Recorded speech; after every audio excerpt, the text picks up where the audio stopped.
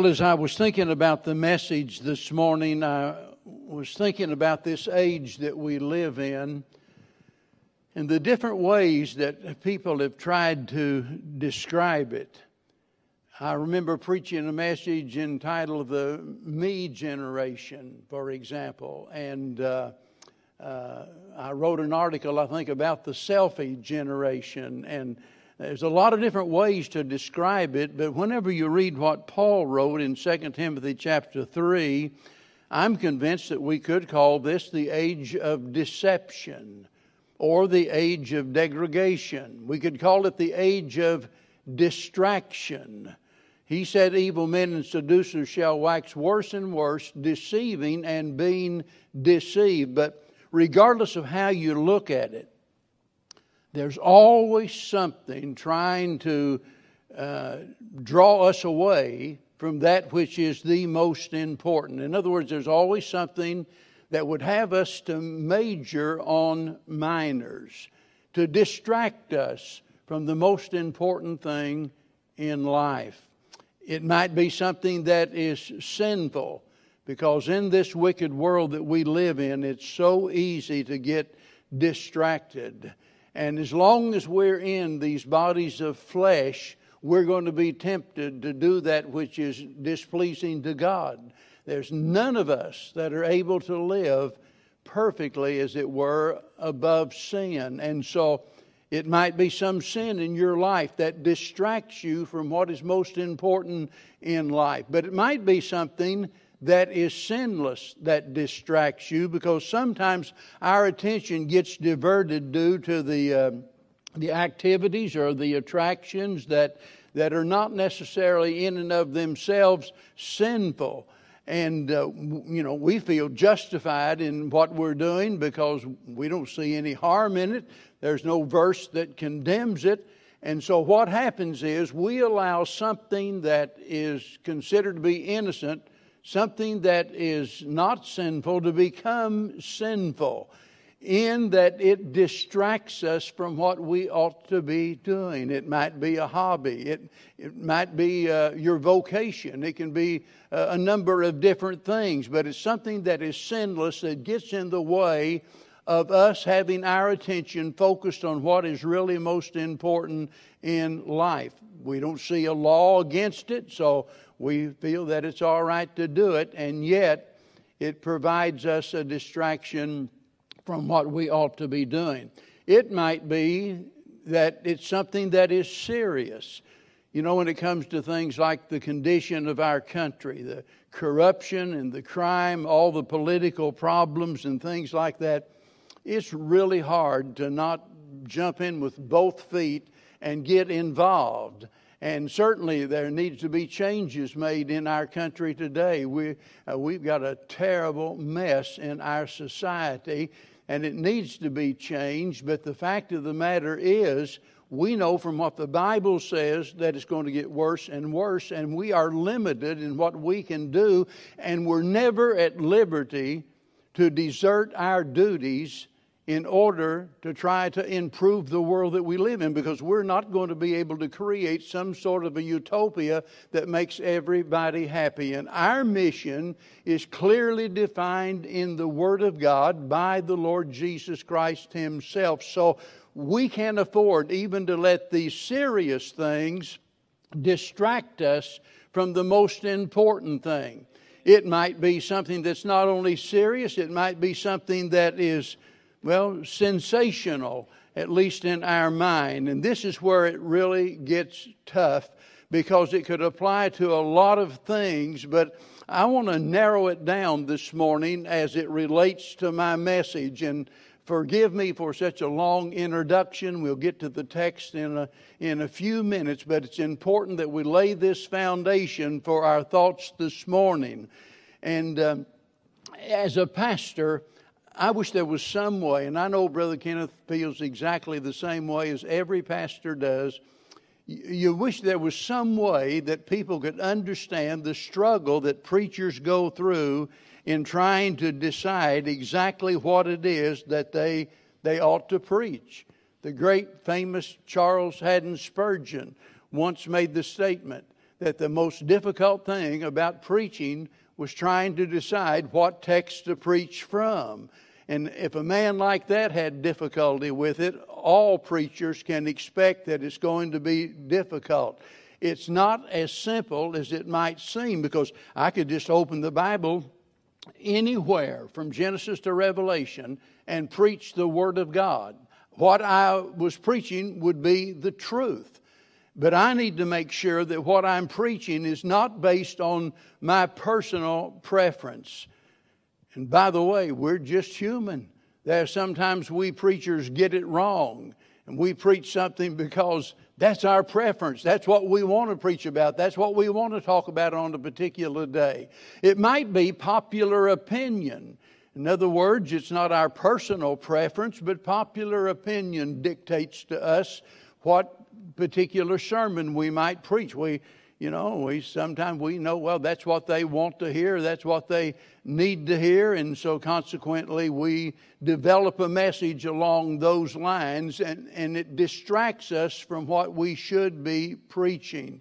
And so we can't allow those things to crowd out the main thing, even when it comes to important doctrines of the Bible. I can think of a number of things that desperately need to be taught. And this is one reason I encourage Christians. Every Christian ought to have a time of personal, daily Bible study.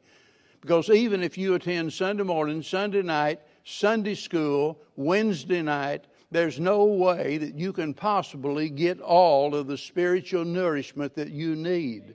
I think of all of the different issues that we could talk about. I'm talking about important things, whether it's the doctrine of the church or whether it's eternal security and all of these other issues that we could talk about.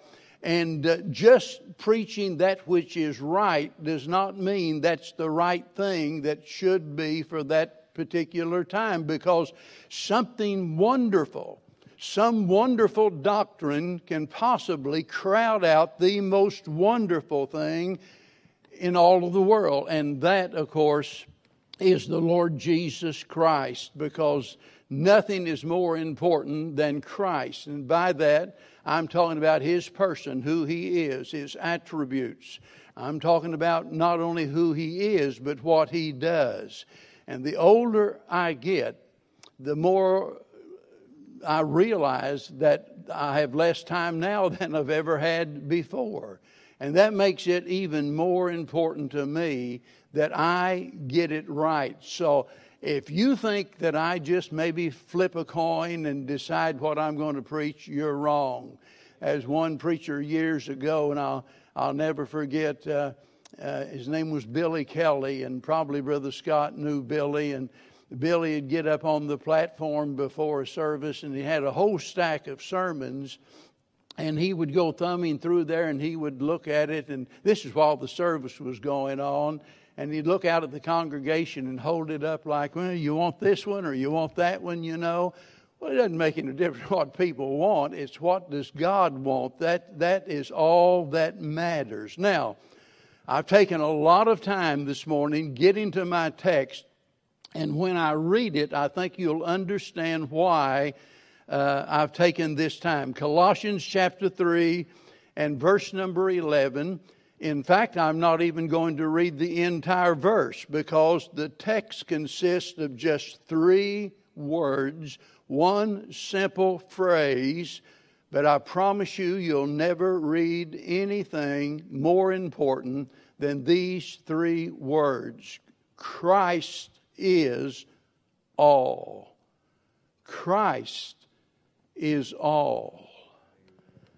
If that ever really finds lodging in your heart, and you come to an understanding of all that is implied by that, you will agree there couldn't be any subject, anything more important than that. It tells us that Christ matters most. In other words, that Christ is at the top of the list. He's first in order, that He is above all others. In Matthew chapter 22, Jesus asked one of the most important questions ever. he said, "What think ye of Christ?" And let me tell you, your answer matters for time and for all of eternity.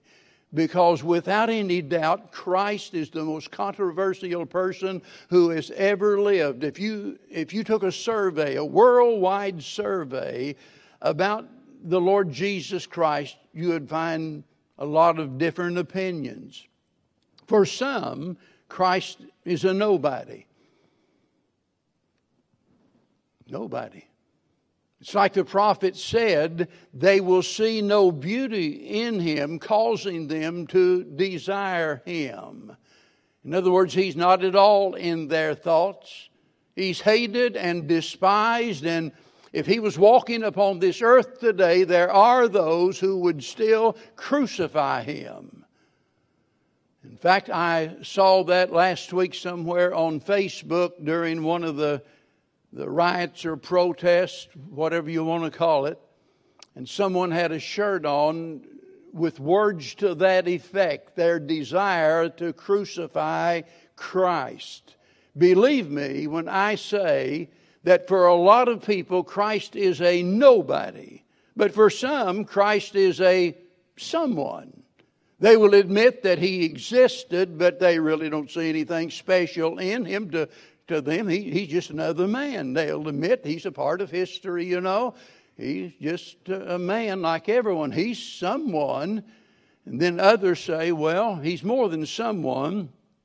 Others would say that he is a somebody.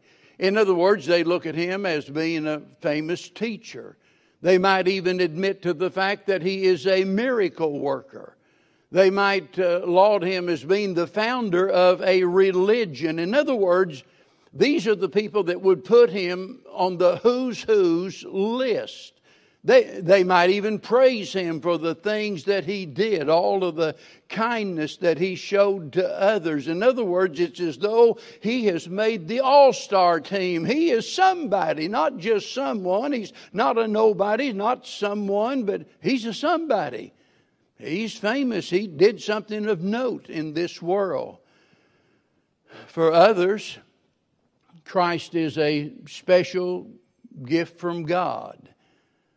They might even claim that they love him, that they follow him, and yet they really don't even know him at all. He's a special gift from God, like, well, they would say, like, well, Mother Teresa or Billy Graham or, you know, whatever, a special gift from God and so forth. But they really don't know him for who he really is. But for Paul, he's not just a nobody, a someone, a somebody, or not just a special gift from God. He is supreme. In other words, he says Christ is all. He's the very essence, the very substance of Christianity. He is the foundation of our faith. He is the Lord of our life. He's the only way to worship. He's more than words can describe. Christ is all, he says. Christ is all. Now, we can apply that to a lot of different things. When we say that Christ is all, we can say that Christ is all in the Word of God. And I mention this because I want you to know that I'm not just giving you my opinion this morning. In fact, I'm not even giving you Paul's opinion. Paul simply recorded what God said. And isn't that what really matters the most? God said Christ is all. Write it down, Paul. Tell others about it. Let them know, regardless of what they think, Christ is all. The same God the Father who said, "This is my beloved Son in whom I am well pleased," says Christ is all. Whenever you consider John chapter 1, in the beginning was the Word, and the Word was with God, and the Word was God. In verse 14, and the Word was made flesh and dwelt among us, and we beheld his glory. Whenever you read that and you think about it, that Christ there is depicted as the Word. If he is the Word, you can expect him to be at the very heart, the very center, the very theme of the Bible. That is the written Word. And you'll remember that Jesus said Search the Scriptures, for in them ye think ye have eternal life, and they are they which testify of me. And then Luke tells us over in Acts chapter number 10, to him, that is to Christ, to him give all of the prophets witness. All of the prophets. And the Bible tells us that God has had His prophets here from the very beginning. That would include Adam, who was a prophet of God, all the way through time. God has always had those that speak on His behalf, and they have all, in every age, in every situation, given witness to the Lord Jesus Christ. From Genesis to Revelation, we find and we see something of Christ in every book of the Bible. The famous preacher many years ago by the name of J.C. Riley said, in every part of both Testaments, Christ is to be found dimly and indistinctly at the beginning, more clearly and plainly in the middle, fully and completely at the end, but really and substantially everywhere. And he was right. And let me tell you, folks, listen, understanding this is the key to understanding the Bible. Christ is the key that unlocks the storehouse of all of the rich treasures of truth, because in Him we see the shadows and the types, the prophecies and the promises throughout all of the Word of God. When you look back to the Old Testament and you think about those sacrifices, you think about the tabernacle itself, and every article of furniture, every bit of the material that went into the construction, every single item in some way foreshadowed the person and work of the Lord Jesus Christ. So I don't hesitate when I say that the Word of God is all about the Word of God, because Jesus is the Word, Christ is all. He's all in your Bible. Amen. Probably 50 some years ago, I ran across a poem by an unknown author that I copied it down in my Bible. And here's what he said. I see my Lord in the Bible whenever I chance to look. He is the theme of the Bible, the center and heart of the book. He's the rose of Sharon, the lily fair. Whenever I open my Bible, the Lord of the Bible is there. He in the book's beginning gave the earth its form. He's the ark of safety to bear the brunt of the storm. The burning bush in the desert, the budding of Aaron's rod. Whenever I open the Bible, I see the Son of God. The Lamb on Mount Moriah, the ladder from earth to sky. The scarlet cord in the window, the serpent lifted high. The smitten rock of the desert, the shepherd with staff and crook. The face of my Lord I discover whenever I open the book. He's the seed of the woman, the Savior, virgin born. He's the Son of David, whom men rejected with scorn. The Lord of eternal glory, whom John the Apostle saw. The light of the celestial city, the Lamb without spot or flaw. The bridegroom coming at midnight, for whom His people look. Whenever I open the Bible, I see my Lord in the book. Let me tell you, folks, if you will keep that in mind, you'll never think of God's Word the same way again. I'll guarantee you that Bible study will never be boring again if you look and see the Lord Jesus Christ in every part of the Bible. He's there. He's the author of it. He is the Word of God and the theme of the Bible that you hold in your hand. Christ is all as related to the Word of God. Not only that, Christ is all when it comes to the works of God. Over in Romans chapter 11 and verse 36 it says, for of Him and through Him and to Him are all things, to whom be glory forever. Amen. Whoever said history is his story got it right. But His story goes back before history ever began. In the beginning was the Word, and the Word was with God, and the Word was God. Before history began. So we see that Christ is all when it comes to the works of God. That is the divine design and the decrees of God before creation. You go back before time, before creation, when there's no universe, there's no world, there's no angels, there's no men, a time when the triune God existed alone, and there you discover Christ is all. He existed throughout eternity, even before creation. The Godhead was meeting in council, as it were, and there they were planning and preparing for things to come. You can't surprise God.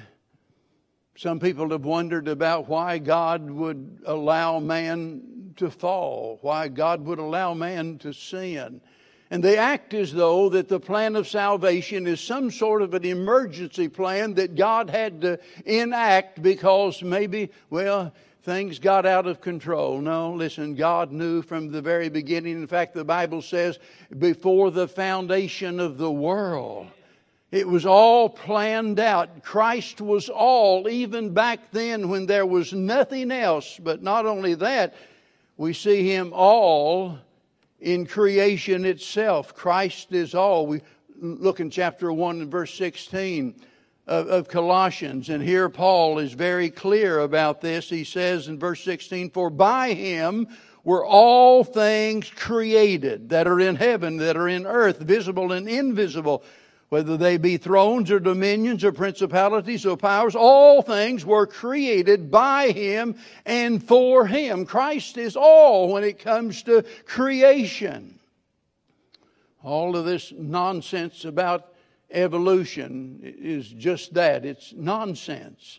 It was all created, but notice, it was all created by the Lord Jesus Christ, the one who walked upon the dusty trails of Galilee, that sailed upon the sea, that healed the leper, raised the dead. The same one created this world. So we see Him. Christ is all in the works of God before creation, during creation, and certainly we see Christ is all in regards to salvation. Christ is all. The Bible's clear about that. There's another name given among men whereby we must be saved. In every aspect of your salvation, Christ is all. That is from the beginning to the very end, when finally we'll be glorified and changed into His likeness. Christ is all. Salvation is entirely a work of God. And Paul explains that in Ephesians chapter number 1. He tells us in verse 6 that we are made accepted in the Beloved, that is in Christ. God's willing to accept us. When I say us, I'm talking about vile, sinful, filthy human beings, and God accepts us because of Him. But God goes on and God explains in the first 6 verses that our salvation was planned by the Father. Beginning in verse 7, He tells us that it was purchased by the Son, and verse 13, provided by the quickening, the life-giving power of the Holy Spirit.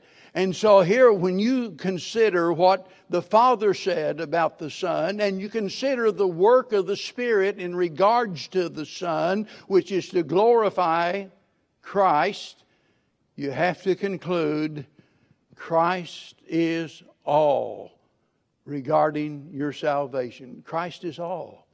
He's not one way to heaven. He's not some way to heaven. He is the only way to forgiveness, the only way to heaven. Paul, I think, summed it up very aptly over in 1 Corinthians chapter 1 and verse 30 and 31. He tells us that Christ is made unto us wisdom and righteousness and sanctification and redemption. And then he adds, "He that glorieth, let him glory in the Lord." That is, if we have anything to boast about, that we are to boast in the Lord. Why? Because Christ is all in regards to our salvation. None of us contributed anything whatsoever toward our salvation. Salvation is a precious gift provided by the sacrifice of Christ, and all we can do is accept it, is to receive it. We either receive it or we reject it, but we don't do anything to gain it. Christ is all. He's all in the Word. He's all in the works of God. He is all when it comes to the worship of God. We live in a day where there's a lot of debate, especially among preachers, about the subject of worship. Let me just sum it all up. It's really easy. You ready? Here it is in a nutshell. This is what worship is all about. Christ is all. Christ is all. The songwriter got it right whenever he wrote the words to the little chorus that we sometimes sing. It's all about you, Jesus. It's all about you, Jesus. And we ought to be ashamed of the things that we've made it for what we've done. Jesus made it clear whenever he met the woman of Samaria there at the well in John chapter number 4. And in her confusion, the Lord, with great compassion, began to deal with her and speak to her and reveal to her. She said, oh, I know when the Messiah comes, that, then we'll worship God. But Jesus said, I that speak unto thee am He. Amen. In other words, Christ is saying, Christ is all. That's exactly what He's saying.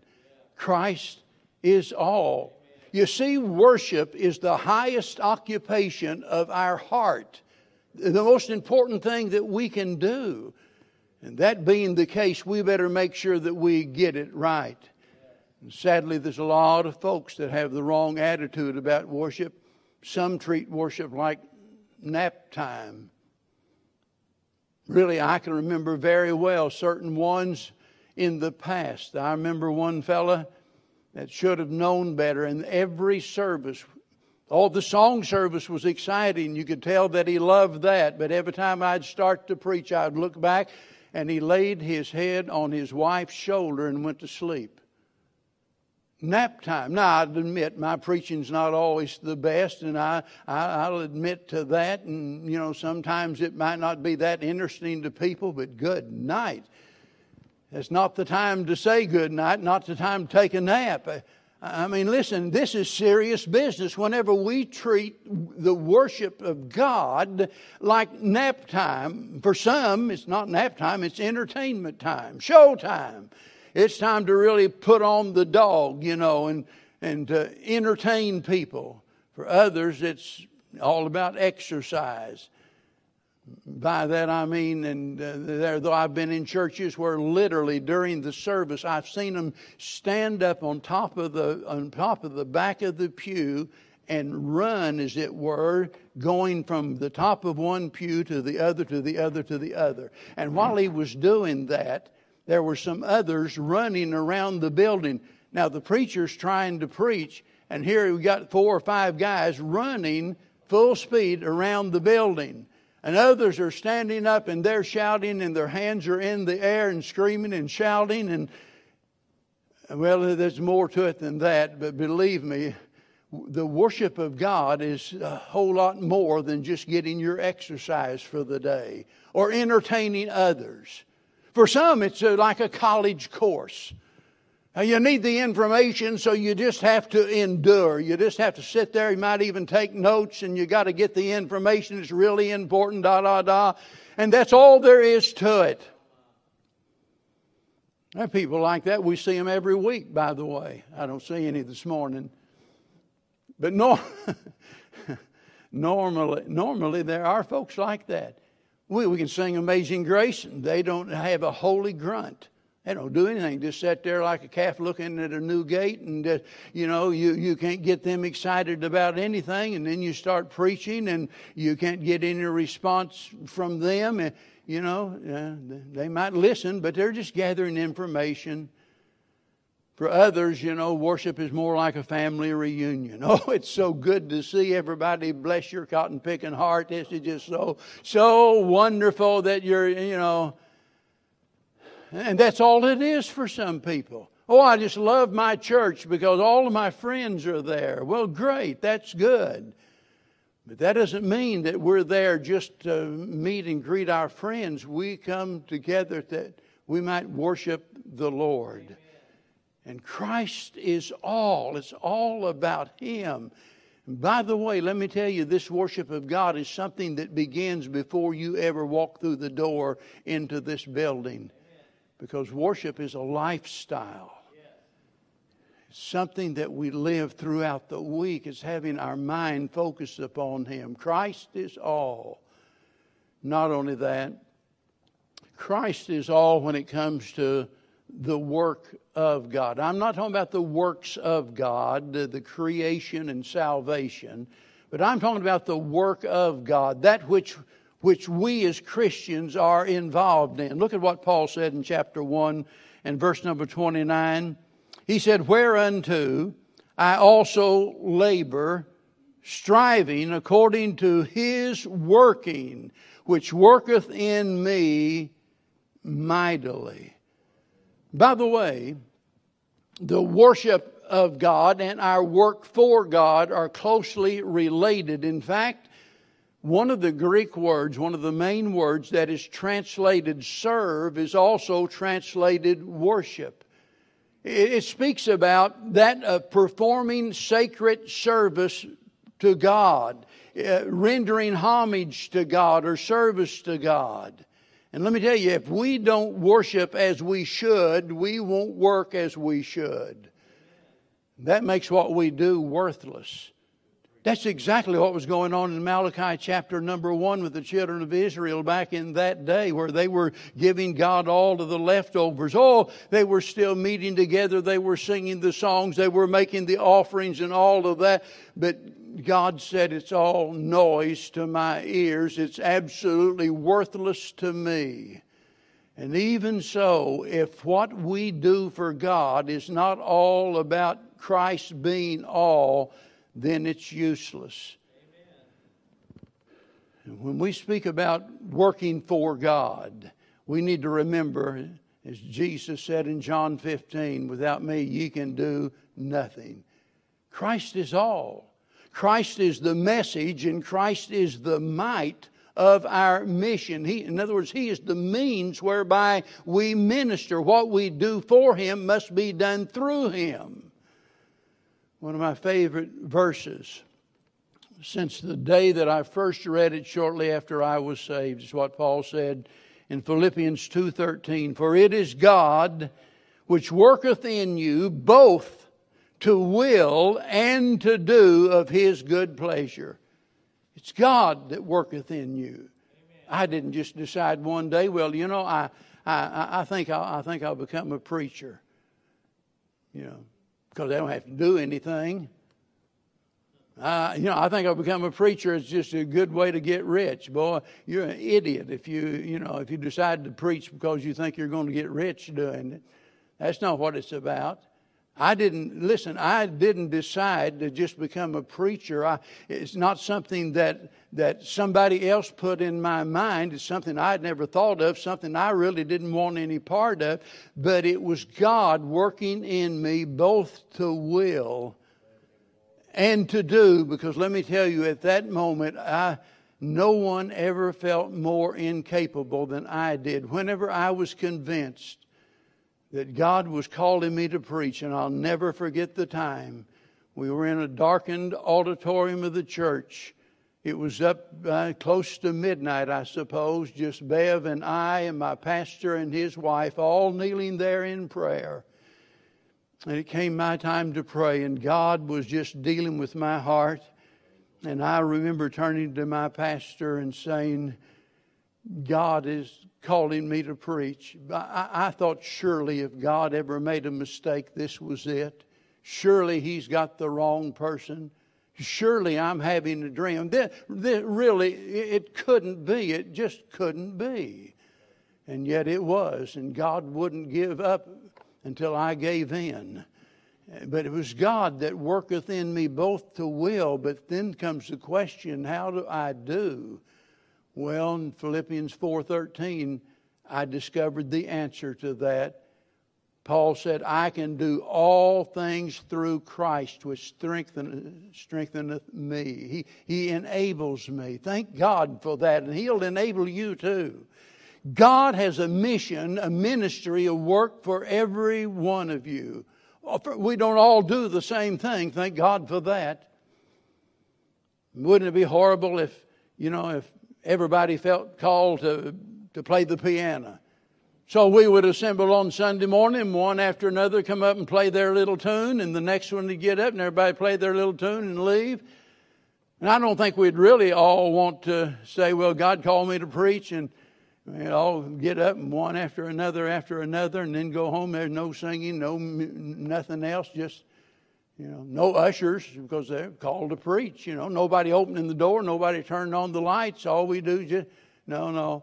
God has a different work for all of us to do, but He has some work for each of us to do. He's got a special plan for each and every one of you, and whatever it is that God wants you to do, God will enable you to do that.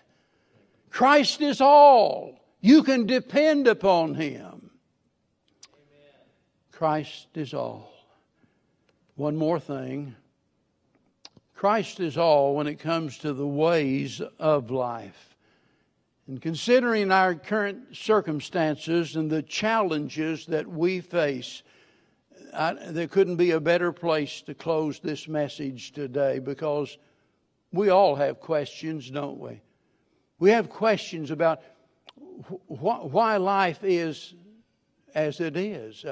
It doesn't make any sense to our natural reasoning. We're confused. Why would God allow something like this? And I'm not just talking about the virus, by the way. I'm talking about all the other nonsense that we see going on in the world today. I've written a few articles and I've commented. In fact, I think I did so just this morning on something. And I keep using the word insane and insanity. And it is. But let me tell you, folks, it's more than that. We are excusing a lot of folks by saying, well, that's just insane. No, they're just downright evil, wicked, vile. And that's the motivation for what they're doing. That's the world that we live in. And we wonder, just like the ancient prophets did, they wondered, why is God allowing this to happen? And we especially wonder when God allows what we call bad things to happen to what we call good people. And especially when it's us. All of a sudden, we get the props knocked out from under us and we're flat on our back. Nothing makes any sense to us. After all, we love the Lord and we're serving the Lord, and here we are smitten with some disease or going through some terrible difficulty. Let me assure you this morning, I want you to get this. If you don't get anything else other than Christ is all, get this. That's no accident. Whatever it is not an accident. Everything in life is either appointed by the Lord or it is allowed by the Lord. It's never an accident. He either planned it or He permitted it. And so in light of that, we need to face these challenges of life with the knowledge that Christ is all. Because knowing He is all assures us that in some way He is in all that is happening to us. He's in all. He's not some God that is afar off. He's not lost wandering around out in the woods somewhere. He hasn't lost track of you. He knows your address. He knows where you live and what you need. Christ is all. There are three things about that ought to give you great comfort and courage this morning. Christ is all because He is controlling what happens. As I read in chapter 1, verse 16 a while ago, He not only created it all. By Him all things are created. But He goes on and He tells us beyond God creating all of these things, He tells us here that He has dominion over all of these, and by Him all things consist. Think about that. It's one thing to look up into the starry sky on a dark night and see the wonders of God's creation. As wonderful as that is, keep in mind that the same God who created the sun and the moon and the stars, the same God who set them in their orbit, keeps them there. Day after day, year after year, century after century, the same one who created them. By Him all things consist. They got there by Him, and He is controlling all of those things. Because Christ is all, Christ is controlling, as it were, whatever it is that's going on in your life. Not only is He controlling, but He's concerned. One thing to talk about the greatness of God's power. That's exciting, right? But let's suppose that God didn't have any real concern, no compassion for us. He's omnipotent. He can do anything, but He doesn't care. I'm glad we don't serve a God like that. Our God loves us more than we could ever love ourselves. He cares about you this morning, like the old song, no one ever cared for me like Jesus. Christ is all, and the one who is all, the one who can do all things, cares about you, and He's capable of meeting every need. He who is all. Get this, there in our text, Paul says Christ is all, but notice what he says next. And in all. He's in all those who trust Him. Let that sink in. Every child of God can have the assurance that they are indwelt by the Lord Himself. Because with Christ, we have all because Christ is all. Now, if I have Christ who is all, therefore I have all that I need. Isn't that wonderful? I have all that I need. Oh, I may not have all that I want, but I have all that I need. And someday I'll be smart enough to realize that some of the things I wanted, I really didn't need. And that's why Paul said in Colossians 3 and verse 15, and let the peace of God rule in your hearts. Notice that word let. That tells me that you have something to do with it. Let the peace of God rule in your hearts. There are people right now that are troubled and upset and worried and in despair. I mean, the things of this world has just got them down, and they have all of this turmoil going on in their life. And Paul says to them, listen, if you have trusted Christ, Christ who is all is within you, and He says, let the peace of God rule in your hearts. Rule, have control, dominate. It's possible. Peace is possible because Christ is all. Now let me wrap this up. Someday all will discover that Christ is all. Someday, really. There will come a time out yonder in eternity when all shall stand before Him. And Paul speaks about it in Philippians chapter 2. Says, every knee shall bow and every tongue shall confess that Jesus Christ is indeed Lord. And those who are without Him will then realize that by their rejection of Him, they have shortchanged themselves. Why would you do that? When Christ is all, offers all to those who trust Him, why would you be so foolish as to turn your back on what He has to offer? Without Christ, you are without the one thing that matters the most. That's a terrible, horrible position to be in. To be without Him, as the song says, without Him. Without Him, there's no forgiveness of sin. Without Him, there's no hope of heaven. Without Him, there's no chance of a reunion with your loved ones. Without Him, there's eternal condemnation. But with Him, knowing that Christ is all, we have everything we need. Is Christ all to you this morning? Or is He just a nobody? Or a someone? Or maybe He's a somebody. Might even be something special. But whenever you realize Christ is all, that's all that will matter in your life. Nothing else will be so important as that fact. Would you trust Him today as your Lord and Savior? And if you're here and you already have, but some way your attention has been diverted away from Christ who is all. All you can think about, it might be something good, something innocent, it's not sinful. But your mind sure isn't focused upon Christ. Your life sure isn't dedicated to Christ. Would you this morning, by the grace of God, turn to Him and say, Lord, I'm so sorry for the things that I've done, for the way that I've made my worship, all of the neglect.